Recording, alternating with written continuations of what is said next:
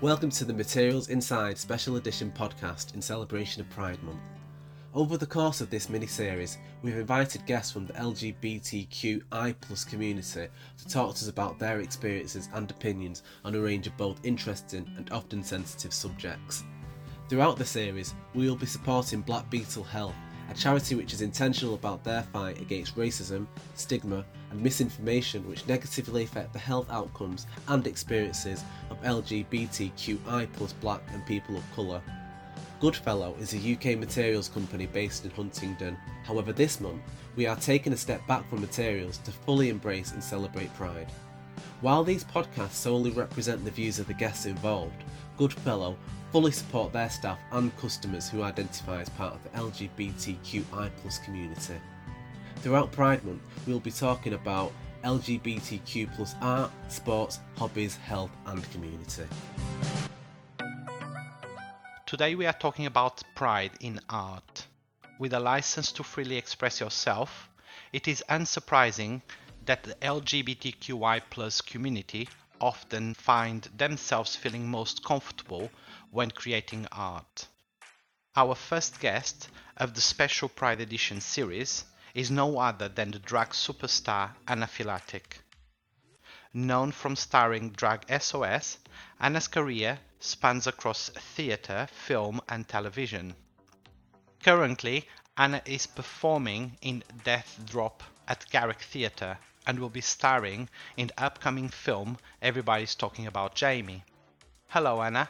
Hello, nice to meet you. So tell us, how did you get into drag? I first got into drag, this is many years ago. I used to work for a nightclub, which is closed in Manchester, and they did a number of different nights called Bad Drag, actually, and it was an opportunity for the staff to kind of dress up, and it was a bit of a competition, which I enjoy. So I kind of partook in that, and then I was always one that liked kind of dressing up at parties and things as well, so I was always in the dressing up box. It wasn't until about 2011 someone was starting up a new club night, and I'd just done a film called Worried About the Boy, which was based in the 80s about kind of club kids and things, and I'd kind of got to dress up a lot as a character in that film. And I popped into my friend's head, and he decided to offer me a job working on the door for a couple of weekends, which kind of snowballed into a career. So yeah, that's how I started drag. And you said you started back in 2011. It was back in 2011 professionally, but I'd say before that I was always kind of experimenting a little bit at parties, kind of dressing up, and any opportunity to wear a fancy outfit or dig around in the dressing up box, I was there. I actually got told off by one of my theatre tutors. We went back for a reunion at drama school, and because I'd just done this film, they were asking what my favourite thing about doing the film was, and I was like, being in makeup for about 40 minutes every day and getting to dress up in all these fabulous outfits, and my acting tutor was like, but there's more to it than that, and I was like, no, I don't think there is, actually, not for me. I like the costumes and the lights and stuff, so yeah. And we're going to talk about the film in a little bit, but before that, you also been part of Drag SOS, where you inspire people to be themselves, open up and become more confident. What advice would you have for anyone listening who is struggling with their confidence? Definitely get a crack team of drag queens to come and dress you up and listen to you and guide you, and failing that, just surround yourself with people that believe in you and support you and encourage you to do things. And I think everyone has varying degrees of struggling with aspects of self-confidence and things, but I think for me, it's with drag especially, it's kind of pushing yourself and putting yourself out there in kind of a really extreme way, and then you can bring elements of that into your regular everyday life. So it's I'm not doing this every single day. I think that would be a bit kind of insane doing it every day. But I've certainly kind of taken things, doing drag and brought it into my own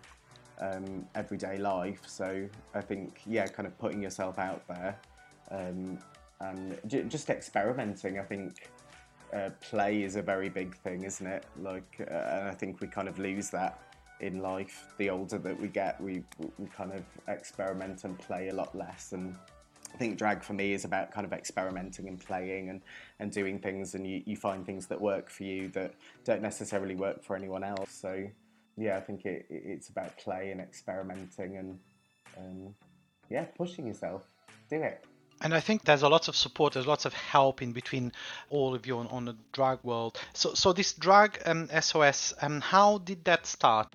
Drag SOS, it started, Cheddar was kind of talking with a production company, and they came and met us all in Manchester.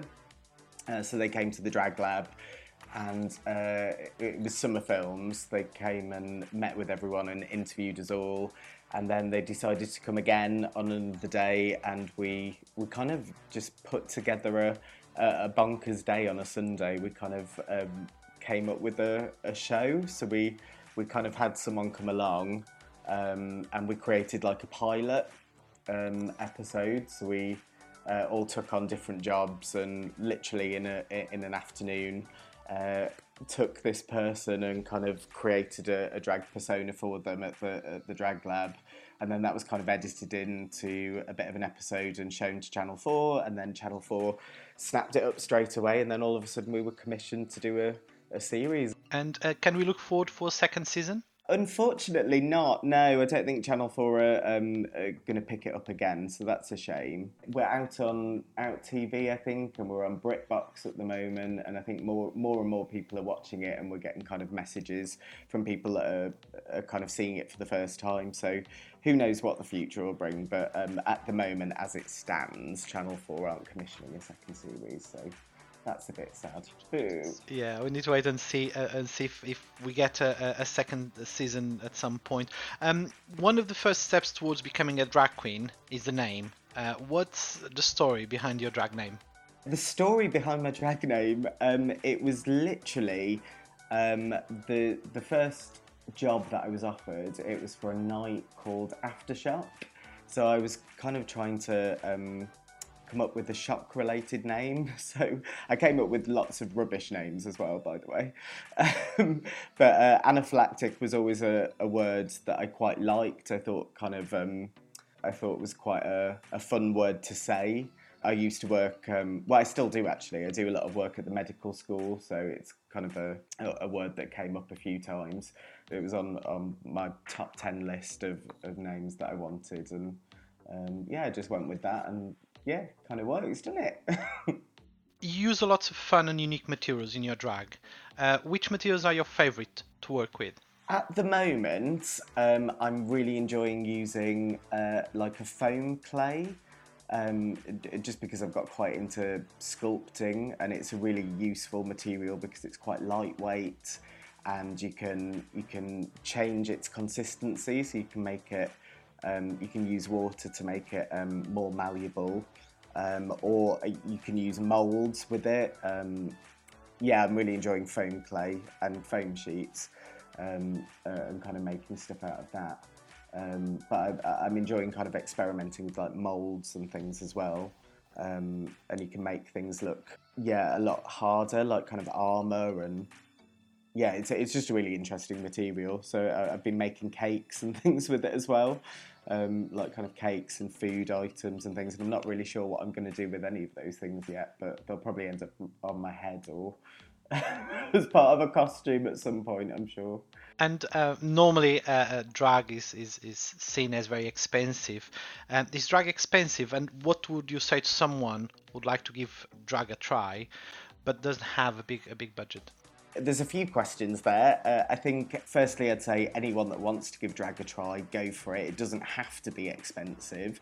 I think at the moment we've got like a million different series of RuPaul everywhere. We've got RuPaul Down Under, the UK version, the American version, and there's been a lot of articles and things recently about the amount of money that people are spending on drag to go on the show, and it's crazy money. But drag certainly doesn't have to be expensive. I think a lot of people fall into that trap of wanting to be perfect and wanting to kind of emulate these people that are on RuPaul's Drag Race and have the biggest, best outfits. And actually, I think a lot of the fun aspects of drag come from experimenting and using different things to create looks. And certainly when I was first starting drag, it wasn't about going and buying the most expensive outfits and getting things made for you. It was finding bargains in charity shops, and I'd often go to like hardware shops or places like, I don't know if I can say the names of places, but places that sell kind of electrical things or things that you'd make up your house with, or stuff that you do, fixing up things around the house and stuff. And I'd kind of create things out of cable ties or stuff that wouldn't usually be worn and would be kind of cheap materials and things, but you could kind of creatively make a headpiece or creatively make an outfit or turn an old lampshade into a hat, or find a hubcap on the street and kind of turn that into a headpiece and stuff. So I think drag can be expensive, but it doesn't have to be. Yeah, no, that's a great message there. I think it's really important for people to understand that there's, of course, you mentioned RuPaul Drag Race, and there's some rumors, especially on second edition, of how much money some of the contestants spent on that,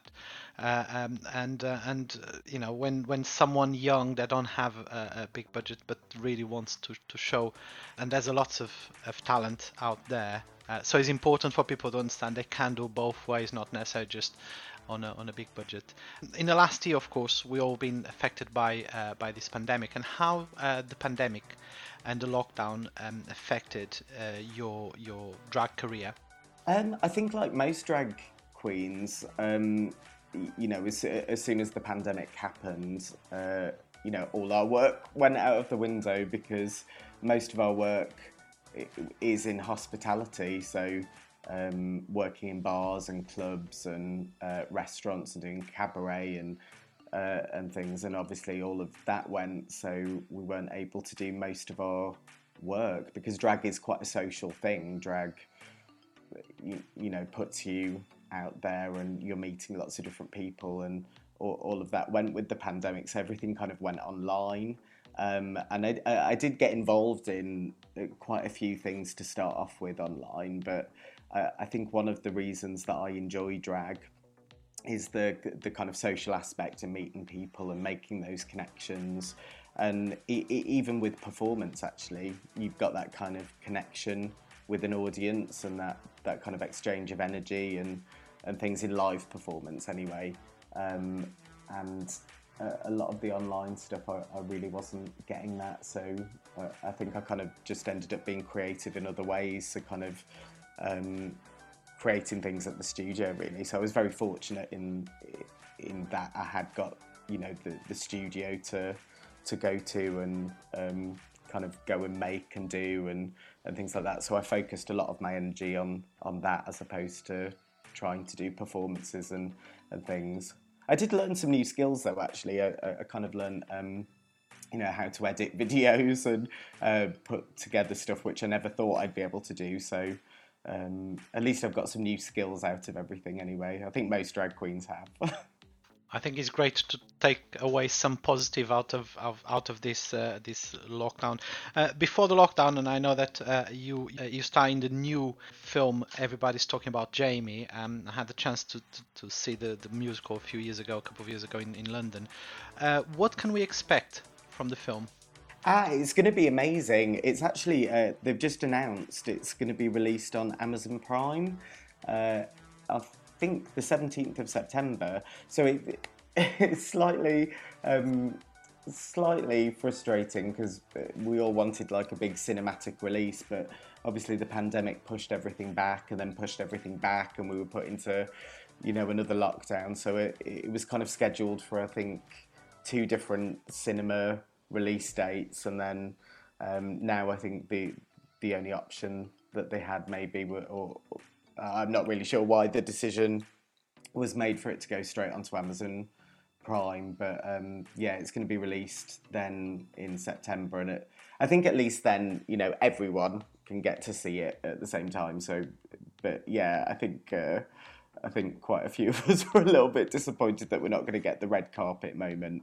But the film is going to be really, really exciting. I mean, it from what I've seen, filming on the days and watching through the little monitor and stuff, it's it's visually spectacular. I mean, if you've seen the musical, like the songs are amazing, the story's fabulous, and you've got lots of amazing performers and actors and things in it. I'm looking forward to seeing Sarah Lancashire's performance. I worked with Richard E. Grant a little bit on the scenes that we did, but I'm looking forward to seeing all of it actually. And Max Harwood, the lead, is spectacular. So yeah, it's exciting on lots of different levels. Looking forward for September and to be able to see it. So tell us a little bit more about the new West End production that you are in, Death Drop, and how is it going so far? So Death Drop, it's a parody of those kind of murder mystery Agatha Christie. In fact, we're called a Dragatha Christie murder mystery. So it's like a parody of all those fabulous murder mysteries. And weirdly, I don't know if it was, that it was decided because of this, but the Mousetrap is literally round the corner, and there's a statue of Agatha Christie round the corner, which I just discovered. Anyway, it's a dead good production. It's really funny. It's written by Holly Stars, and it's great. I mean, the show originally opened just before Christmas, and then obviously we were plunged into another lockdown again, so we had to close. And I think it was about 3 months, maybe 3 or 4 months, but we've come back, and we've just reopened the show. And the show's going great. We've had a few rewrites and a few changes to the play to make it a bit more snappy and more together, and I think it kind of works a lot better. There's a few different people that have replaced some people that couldn't come back to the production, that have brought a whole new energy to the production. We've got some new songs as well. We've got like all original songs by Flo and Joe that are hilarious. It's really good. You have to come and watch it. It's fabulous. Come down and see it. And who's starring with you on this play? Death Drop is currently starring myself, Holly Stars that wrote the play. She's starring in it as well. We've got Willem and Latrice from RuPaul's Drag Race. We've got Myra Dubois that was on Britain's Got Talent. We've got the fabulous Louis Cypher, Don Juan, that are both drag kings. And then we've got Apple Derriers that's understudying every single part and is amazing. And yeah, I can't believe that she's learned everyone's part and kind of does little cameos in the play as well. So bigs up to Apples. That's a great cast. And did you had chance to make some friendships behind the scenes? No, they're all terrible. They're all terrible human beings. They're all amazing, and I'd say that I think we're all good friends for now. Anyway, see how we go in 6 weeks. We are looking forward to come and see that, and of course, in the end of the podcast, we're going to put some links to the play too. So one or two questions that we ask all our guests throughout this special series. The first one, of course, is what does Pride means to you? I think Pride is that time that we can all come together and celebrate each other. So it's about taking up space, and it's kind of getting rid of all of that stuff that society kind of puts on queer people. All of that shame and stuff kind of goes out of the window, and it's a time to celebrate each other and be proud of who we are and what we've achieved so far, and to carry on fighting that fight actually, because even though things are better for us now, There's places around the world that it's not easy to be who you want to be, and I think that's a reason to be visible and to march and to stand up for what you believe in. That also answers my second question: is why do we still need Pride? And you already mentioned some of the things there. I think it's being visible and being the voice for people that maybe don't have a voice or can't do that.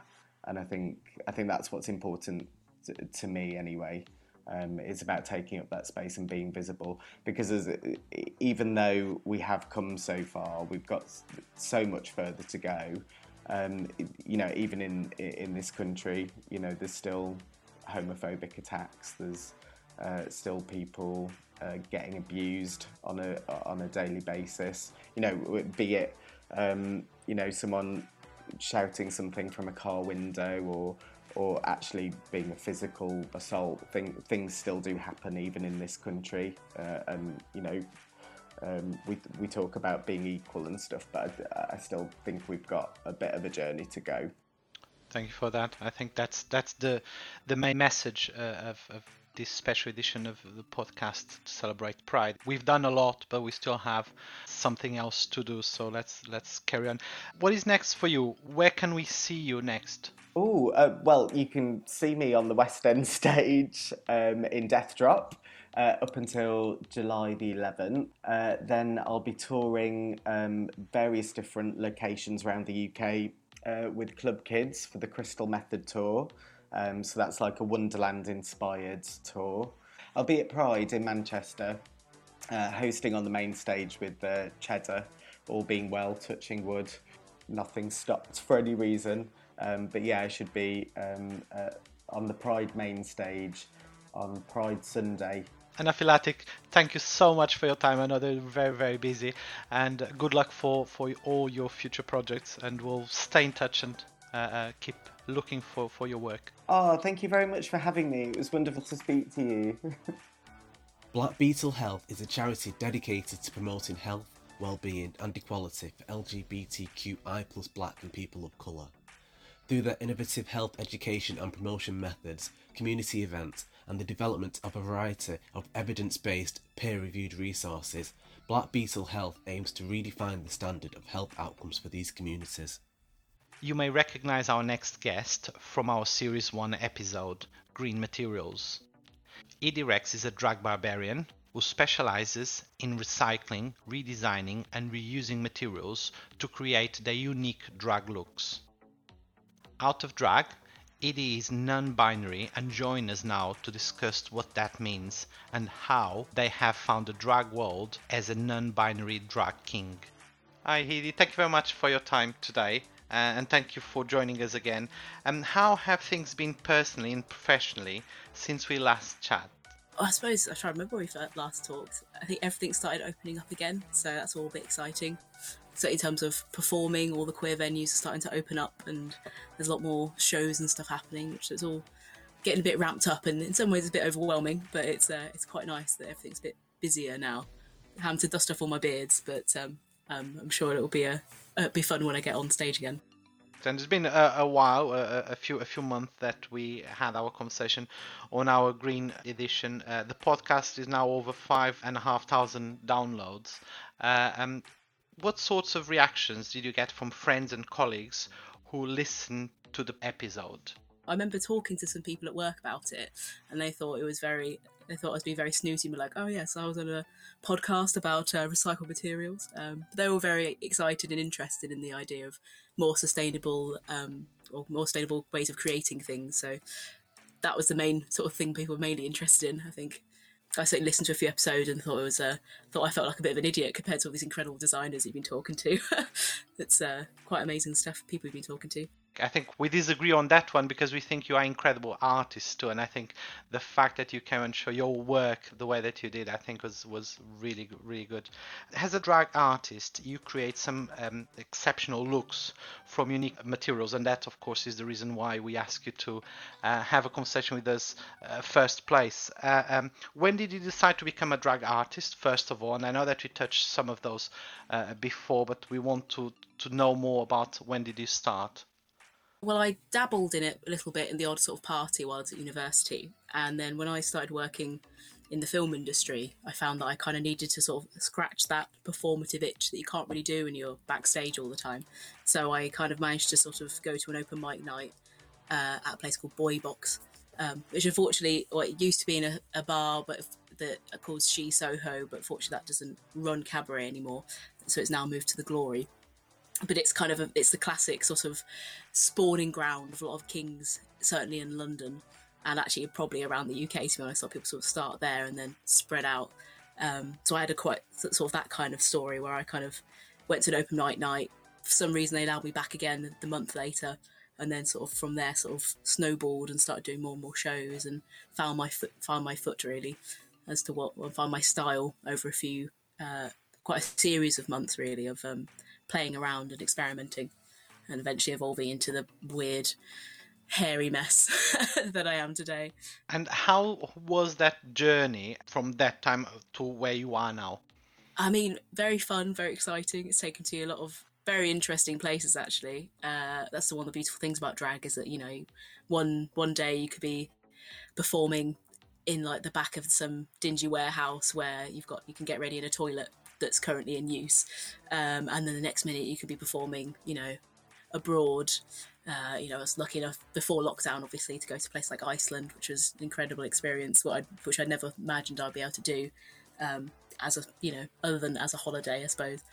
So yeah, it's been quite a wild and varied journey. And again, I think the thing that's so wonderful about drag as a creative outlet is that you have complete autonomy over what you do and a complete direction. So if you go 1 minute I want to do singing, I want to do dancing, I want to do more abstract visual looks, all of it's completely free game. There's no real rules in the same way that other performance styles might have, which keeps it exciting and fun and interesting. It means that I've been allowed to grow and experiment kind of as much as I want, which is lovely really. It's very interesting. You talk about, of course, what you do. You are a drag king or a drag barbarian. Before start talking to you, I had a conversation a few months ago on the first episode. I need to confess, I didn't really know anyone that was doing what you do. I know lots of drag queens, and I do watch lots of shows with the drag queens. How is for you be a drag king in a predominantly queen-orientated world?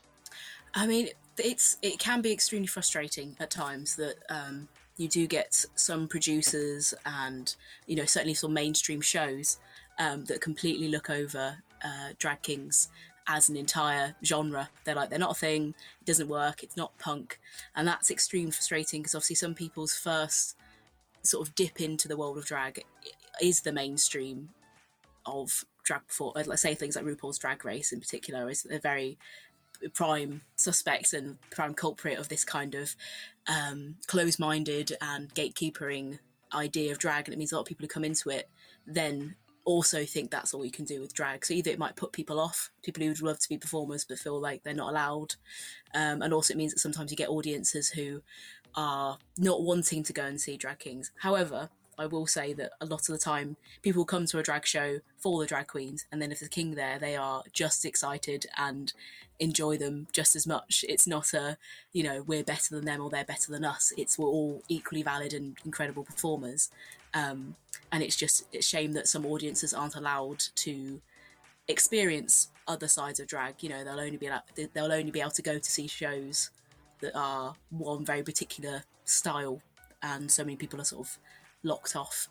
So it can be frustrating, but again, also it's quite nice always going in and being like, I know I'm the first of this style that you've seen, and I want to excite you, and I know that you're not going to have seen this act before because you haven't seen anything like this before. So you're always going to be a bit more mind blowing, which is quite nice. So it's got its pluses and minuses, as it were. But times are changing. You're bringing something different to the scene too. I think that's really interesting, and it definitely got our attention because of your work. So during a period of time, we're not even looking at if he's a drag queen or a drag king. It was someone someone to have a great talent, and that's really interesting. You already mentioned, of course, the UK Drag Race, and we had someone on last edition identify himself as a non-binary, and you also went out of drag, identify yourself as non-binary. And can you tell us what it means to be non-binary? Well, I suppose it's different for each person, but for me, I suppose it's kind of, I first sort of realised I was non-binary basically when I learned the word, but I kind of, as a child, I used to joke that I was a Hovis child, best of both. I never quite felt comfortable being viewed as female because it just doesn't sit right with me. I've never been one to wear dresses or anything like that, and then obviously for a while you kind of go, oh, maybe you're a tomboy, but that didn't sit right either. So non-binary is kind of a nice sort of, you're in the middle ground. I suppose for me it's more like view me as a person. Don't put me with all this extra baggage of gender stereotypes. If I want to, and I think since more embracing myself as non-binary, I've then in my drag, say, even though it is very hyper masculine, I've kind of embraced much more like, yes, I will wear skirts and more glitter and more eyeshadow and have more theatrical, more queen style makeup, even though it's got a mustache and a beard. But it's kind of, for me, being non-binary is just kind of a nice way of releasing yourself from all the confinement that you might get with identifying in sort of a gender that doesn't sit right with you. Because I don't feel like if I'm doing something, I'm doing it because I've been forced to or pressured into doing it. I'm doing it because I want to, which is very freeing. Really interesting. And you already mentioned that you identify or you realize there was something different very early age. And how was the journey? Was the journey difficult when you realized that you identify yourself as non-binary? I feel I've been quite lucky that my journey, as it were, has been quite easy. Because again, I think because from such a young age, I knew I was, I wasn't, I don't want to be viewed as a girl. That's annoying. Don't like that. So, and then I think everyone around me kind of just accepted that very easily. I think because it was just such a huge part of my personality. Like, I don't wear dresses, blah, blah, blah. And there are obviously a few times where growing up, there'll be times people go, oh, it's prom, you've got to wear this and blah, blah, blah. But, which were quite uncomfortable. But in general, I've been quite lucky that people around me have been very accepting and not really, I've never felt too out of my comfort zone, really. And I suppose also it has the hidden advantage as well of occasionally being able to code switch quite easily. So I used to work in quite a predominantly, cis male dominated industry, which was the film industry, and so being able to kind of more lean into that sort of more masculine side meant I could blend in and fit in a lot better, which I think was handy. Obviously now it's nice to be like I'm all both of these things, but it's been an interesting journey, but I think it's I've definitely felt a lot happier now. Finding the word does make things a lot easier because it means you can sum it up to people in a much more succinct way rather than being like, oh, I'm a bit this and a bit that. So I think it's a beautiful thing we've got the right language for it now, which I didn't have when I was younger. But I suppose that's a beautiful thing about learning new words, really. That's great. This is a controversial question, so just brace ourselves on that one. But whenever a celebrity comes out as a non-binary, they are labelled, and we had this, like I said, just a few months ago in one of the TV shows, as attention seekers. What effect can that have on someone that, like you mentioned, identify themselves as non-binary? What kind of effect for someone that haven't came out yet could have this type of press? I think it's a shame that they get labelled as attention seeking. I think it's awful. I think it's terrible that anyone would turn around to anyone who's coming out with a huge fact and bit of information about themselves, a big truth about themselves. I think it's awful that someone will go, oh, you're doing that for attention. But on the whole, I feel that just having more people being open about it and saying, yes, I identify this as well, is always going to be good, because it's just more visibility. So even though the press will be there for a bit saying, oh, they're attention seeking, or they're only doing this for more views, or more people buy their songs or whatever, blah blah blah. You'll always get that, but that will die down, and the hope that then that person will still go, yeah, I did have the backlash, but at the end of the day I still identify as non-binary. And I think that's incredibly important, that then people, young people who are questioning themselves can look up to them and go, oh, okay, I am that. And I think, certainly again when I was younger, it would be you'd have sort of queer icons that would be hidden in sort of children's shows or things you might watch, but in general the sort of more overtly positive queer role models would be hidden away from you until you were a teenager or a bit older. And I think it's a huge shame that then you have this whole world opens up to you, but it's a shame you can't learn about it when you're younger. So the fact that celebrities like, was it Demi Lovato, they've recently come out as non-binary, and the fact that they've done that I think is really good, because they're a prominent, well respected and well regarded artist. And I think young non-binary people will also, who are still questioning, might look up to them and go, oh yeah, they've done it, they've summed up exactly how I feel. Yes, some people have backlash, but we'll ignore that, and hopefully they'll be able to do more research and more kind of thinking within themselves to then come to whatever conclusion they need to come to about their own identity. I think the reason, like I said, it can be a controversial question because it depends how people see that. I think is really interesting, and this is the right place for us to talk about that, celebrating Pride Month and having a special edition, 4 episodes. We're so lucky to do that here, where we're going to talk about the LGBT plus community. And talking about that, of course, I'm going to ask you another controversial question, because we're going to talk about this community that we are talking about here, the LGBT plus community. Have you ever been a victim of any homophobia due to your sexuality or non-binary identification from the community? Well, I suppose I've been the victim of things like sexism, and I suppose arguably things like homophobia. That sometimes when you go into, say, particularly at, this sounds bad, but I've experienced this most at sort of mainstream Pride events, where people kind of make a very snap decision of if you're there and people perceive you as male, that means you're a gay man, and if you're there and people perceive you as female, that means you're a lesbian, and there's no middle ground, and so people automatically put you in a box. And you could argue that is a form of sort of homophobia, because then people will attribute all these stereotypes to you and go, oh, this is okay because you're this, and I can, so I've had people who have sort of groped me and that kind of thing at Pride, because they think it's okay, because like, well, I'm gay, you're gay, it's fine. Like, that's not fine. You're still groping somebody. So I've had, experiences like that. And again, I suppose within sort of the performing community, where you'd have situations where people will go, your performance style isn't valid because of who you are. You're not a cisgendered gay man. That's the only side of performance I want to see. You're not that, and I don't want to see it. So you do get situations like that. Again, I feel I've been extremely lucky that I've not come across it as much as other people I know have, which is I feel extremely fortunate for. I don't know why I've managed to be so lucky in avoiding it. I don't know whether it's just because people are just, I'm so much of a mess, they're like, we don't even know where to start. So yeah, there are I think it's, again, you've got more. I know a lot of people who I'm friends with and who I work with who experience transphobia from within the community, which I think is awful. Again, whereas people go, we think LGBT just means the G, essentially.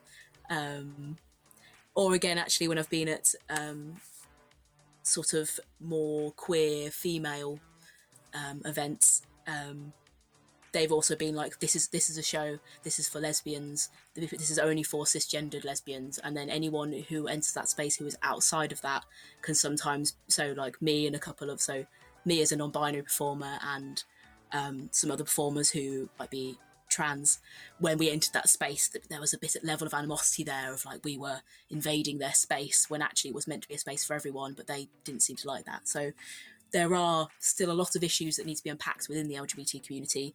And again, often the fact that I'm guilty of it, often I end up shortening it to LGBTQ. Well, obviously, there's so many more letters that need to be that are within that acronym. So yeah, it's not a perfect community, but and is any community perfect? I think anyone that gives off an air of everything being perfect and funky dory, it's probably a bit of a weird cult, to be honest. And there's probably many more things wrong with it. So why do we still need Pride? Why do we still need Pride? I mean, I think it's, again, with the fact that every year when people start celebrating Pride, you get thousands of people responding like, well, why do we need Pride? Well, you know, where's the straight Pride and blah, blah, blah. And I think the fact is, you know, we still live in a world where, you know, around the world, there are loads of countries where people might be killed for their sexuality and their gender identity. You still get people who are, you know, unable to live and marry the people they love.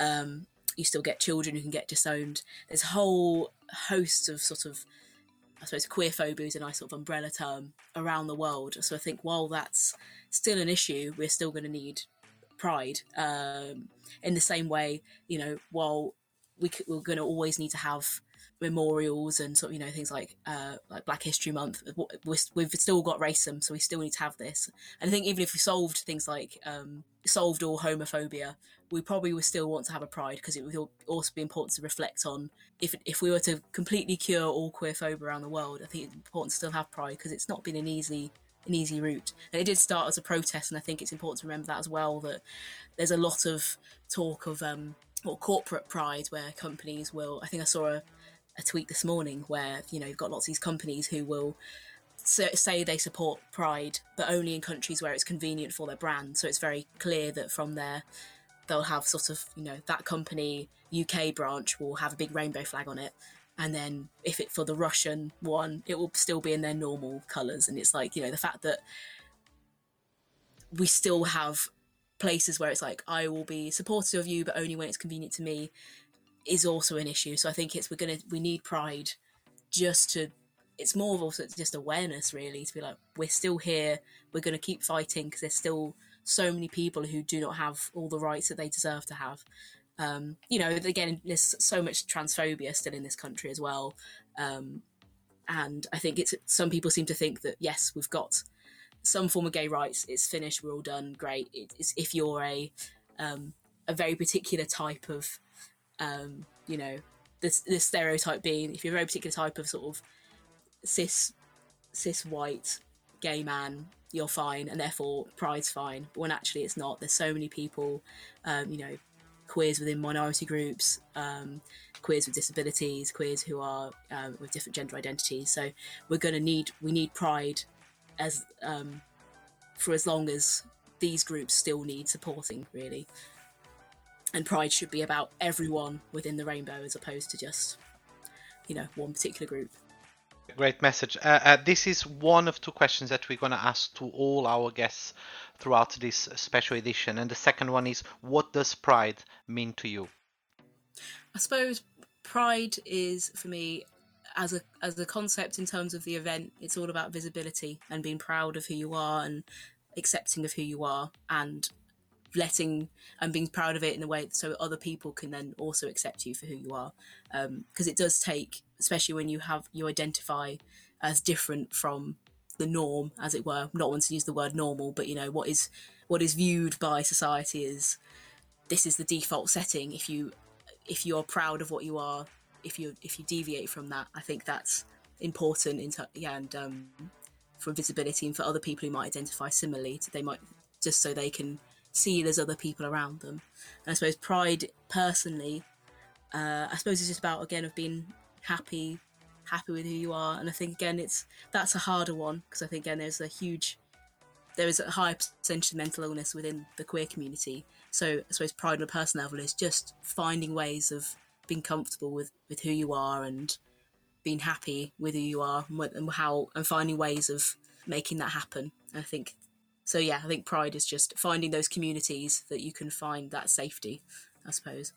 Thank you very much. Great message. It's always great to talk to you, and also it's always great to follow you on social media and see what you are doing. And of course, as last question of this conversation here, what are the projects and the performance plan for the future after the pandemic? Okay. So I've recently finished. It's still online. So a little plug there. A choose your own adventure that's called Bandersnatch. So shamefully ripped off of the Black Mirror version, Bandersnatch. But that's a choose your own adventure. You've basically got to escape the Glory, which is an excellent queer bar in London. So that's got like 7 endings, and the whole idea is people have to go and explore. So that's a digital thing, and then my plan is, of course, to then turn that into a live show at some point. So that's on the horizon. I'm currently also working on, but the show's tomorrow, so I think this is going to be too late for when this podcast gets released. But I'm also doing a thing with the Glory, which is also, they gave me funding, which created Bandersnatch, and I'm also creating new material for that show. And yeah, just lots of sort of festivals and other interesting things, but my main focus is this sort of choose your own adventure thing. And also, I think we mentioned in my last episode, I do still want to do Drag Heap Challenge, because I think that'd be great, whether it's like a charity event or something, which get a big pile of stuff, maybe raise some money for charity and make lots of fun drag costumes, and that'd be great fun. So I'll see if I can get that off the ground. Maybe I am also running a show at Matchstick Pie House, which is a drag game show called Dragiators. So it's 50% cabaret, 50% games. So that's going to be starting again in July. So I will be spamming my social media with that as soon as I get all the posters ready. That's great projects. And we're going to leave the links for your projects, and of course again for your social media after in the end of the podcast. I think the idea that you talk about the materials, we're still going to talk to you about that, and we're still going to help as much as we can, because I think there's really interesting things that we Goodfellow can do with you, and see where that takes us. We'll keep an eye on your career, and thank you so much for your time, because I know that you're incredibly busy, to come back and have another conversation with us. No worries, it's been a lovely time. Thank you for having me. Our last guest today is Christian Taylor. Christian is a gay artist based in Manchester. He creates unique pieces by painting on glass to create shadows and spaces between the layers. One of Christian's skills is bringing an LGBTQI+ flavour to his work, expertly displaying pride all across Manchester. Hello Christian, thank you very much for your time today. Good morning, no problem at all. Can you tell us a little bit about your background and how you become an artist? Sure, so I think it was probably about 5 years ago. I went to Whitworth Art Gallery, and there was a big piece of art there that was basically a big piece of perspex with some paint splattered on it, and I liked it, and it was somebody's birthday coming up, and I thought, well, I'll try and recreate that. So I literally had a box frame made and splattered some paint on it, so I thought, well, I'll do myself one. And that was on the wall in my apartment, and then my friends kept seeing it and saying, oh, where'd you get that from? And I ended up doing a couple for friends, and it got to a point I thought, oh, maybe I can make a business out of it. That's essentially where I started out, and then it's obviously developed a lot from there. But that was the beginning. A lot of your work is themed on Manchester, but you also do a lot of LGBT plus focused art. Is that down to commissions, or it is a choice you made? So a combination. I think it started off as a choice I made to do. On the Manchester aspect of it, as an example, first of all, I think I did the Manchester Bee maybe about 2016. And when I first moved to Manchester, I didn't know what significance that had here, because I'm from near Wigan originally, and that went down very well. And when it became Pride that year, I thought, well, I'll do a rainbow version of it, which I did, and that again was very popular. So a lot of the stuff that I do will be based on what I want to do, and then I'll put it out there and people buy it. But then I get a lot of commissions as well. So there's a combination of me choosing to do LGBT or Manchester focused stuff, but also customers commission a lot of it as well. And your style of art is quite interesting, of course. How is the process, and how difficult it is to get the piece of art that you do? Sometimes it can be easy, sometimes very difficult, because of the process that I do, and with painting on glass.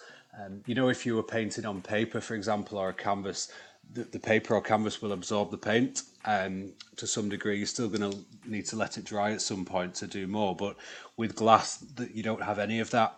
Whatever you put on there, if you put another colour on top or touch it in any way, it will just bleed somewhere else. So I think that's one of the difficult things with the process, that I have to let each layer dry. Sometimes I use a hairdryer to speed that up a little bit, but not normally you've got to do each layer as it comes. And a lot of the time as well, I don't actually know what it's going to look like until I turn it over at the end. Because there's so many different layers, some pieces can take weeks and weeks to do. And there's so many different layers go into it and different aspects, and making sure the lighting on someone's face, for example, looks right. That by the time you turn it over, it's great news when it works, but obviously sometimes it doesn't work, so it can go both ways. Very interesting. Have you used any interesting or unique materials for your art? I wouldn't necessarily say unique materials. I use things like gold leaf, and I use a lot of different glitters, like one called diamond dust, that's super reflective. I think the difficulty, because I do it on the back of the glass, it will always have the same finish on the other side, like a high gloss, smooth, sharp finish to it. So whatever I put into the glass, like I bought some Swarovski crystals to use a while ago, but as soon as you set them in a varnish, like a lot of the glitters, it takes away the shine from it. So it's trying to kind of get the balance of what you use, what's going to give the right effect on the other side, if that makes sense. Yeah, interesting. And like I said, some of those materials we also supply, but it's really interesting to see they've been created or used more on scientific world, and then suddenly the art will take over and use them, and it's quite interesting. So this podcast, of course, is about the community, the LGBT plus community focus on art. Have you ever had any difficulties in art world because of your sexuality? I personally have not had anything. I think one of the differences between my main job of recruitment, which I do kind of 9 to 5, you will always have an aspect of kind of keeping your personal life to yourself. But in terms of my art, I don't run around shouting that I'm gay, but I'm obviously equally very open about the fact that I am, and use the kind of the platform that I've built up in order to promote issues and things that need raising and support within the LGBT community.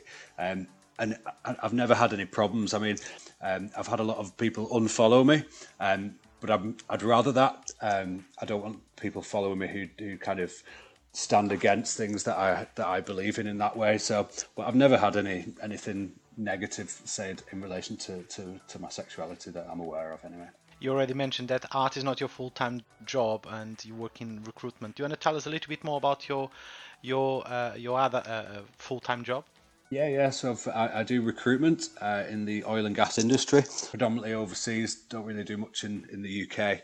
I've been at the current company I'm at for 8 years now. And prior to that, I was in IT recruitment for about 6-7 years as well. So yes, I mean, obviously my art's very, very different to that.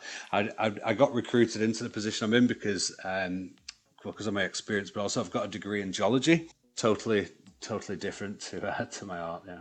Interesting. And in that area, oil and gas industry, there's much inclusivity and visibility. Do you have any cases where that sexuality of the candidate was something that need to be considered? No, nothing in terms of, our clients would never mention sexuality. It's irrelevant. Essentially, they want the best people for the job. The company that I work for, one of the biggest oil and gas recruitment companies in the world, and they're extremely inclusive, diverse. Everybody knows at work about my sexuality. Nobody cares. Essentially, everyone just wants you to be happy and healthy and good at your job, and it's as simple as that. I think when it comes to dealing with clients, if I was dealing with a client in the UK or in Europe generally, if they asked me if I got a girlfriend, I would openly say, well, no, I'm gay, so I don't, and it's no issue. If I was talking to clients or candidates over in countries like Russia or Africa, then I wouldn't necessarily be open about that just because of their kind of beliefs towards it all over there. And of course, this podcast is all about pride and Pride Month. I think this question is one of the questions we ask all our guests in the next few episodes. Why do we still need Pride? It's a difficult one, this one. I don't think there's any doubt that we do need a Pride. I think we're very lucky in this country in terms of the progress that we've made, and as a result of all the people who's fought for our kind of acceptance and that over years gone by. Obviously, there's a lot of progress being made, but there's still an awful long way to go. I think everybody's different with it. I've been very lucky in the sense of when I came out to my family and friends years ago, nothing changed. Everybody supported me just the way that they did before. But I do have close friends who were thrown out and had a totally different story on that side of it. So I do think, as an overall, for the sake of everybody, because there's not everybody's going to be in a lucky position like myself. There's people being killed all over the world because of their sexuality. And, if we can keep on raising awareness and I suppose kind of educating people on it, then that can only be a good thing. And you already mentioned, of course, you coming out. What does Pride mean to you? In terms of like the actual Pride celebrations and Pride Month and everything like that, there's two parts to it for me. I use it in terms of my art. I use it as an excuse to promote more on my social media platforms. I think like across my different platforms, I've got about 8,500 followers. Obviously, that's 8,500 more than I have on my personal one. So I can say something on my personal Instagram or whatever it might be, and nobody cares or really listens about it. But when you've got a platform that I've built up, I can use that in order to kind of keep promoting. So I do use Pride Time as an excuse, another reason to promote about things in terms of LGBT issues that I think need to be done. I personally love the Pride celebrations because I get to spend all the time with my friends, supporting and watching the parade, doing work for charities. I do an awful lot of work with my artwork for charity again, and again I use the time at Pride in order to kind of push that out even further. Thank you. That's a great way to talk about what does Pride mean to you. And I think you're right. It's a difficult question, but the interesting thing is for each one of us, put out the what that means for us. So thank you for that, Christian. What does the future hold for you? Well, hopefully I'll become a massive famous artist one day. Probably won't happen till I'm dead, as usual with artists. But on the 24th of June, I've got my first solo exhibition for quite a long time. That's going to be at La Colina in the Northern Quarter. I'm going to be releasing a lot of new artwork there. I'm also doing that as a fundraising event as well for George House Trust. 10% of all the sales from the evening and as a result of the evening will be going to George House Trust. And as well, there'll be a raffle where you can win a piece of my art, and also got donations from La Colina, Gotham Hotel and Be Your Gallery. And there's going to be a couple of other surprises as well, essentially to raise money for George House Trust. Christian, we're all gonna keep an eye on your work and your art. We're also gonna leave links to your social media here in the end of the podcast. Thank you very much for your time today. No, thank you. It's been good speaking to you. Thank you. Next week, we'll be looking at LGBTQI+ health. We are joined by Dr. George Fogan-Smith and Harvey Kennedy-Peat.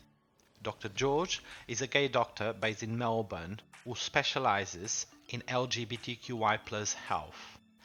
He is also an activist and advocate for change and equality. He joins us to shed light on the health requirements of the LGBTQI+ community. Harvey Kennedy-Peat is CEO and founding director of Black Beetle Health, the charity who we have chosen to support throughout this series. He joins us to discuss what the charity does and why it's important to meet the health needs for the LGBTQI people of colour community. To learn more about Black Beetle Health or to donate, pop over to their website at blackbeetlehealth.co.uk. And of course, make sure you follow them on social media too. All other Material Inside podcasts can also be found at materialshub.com/podcast. Thanks for listening.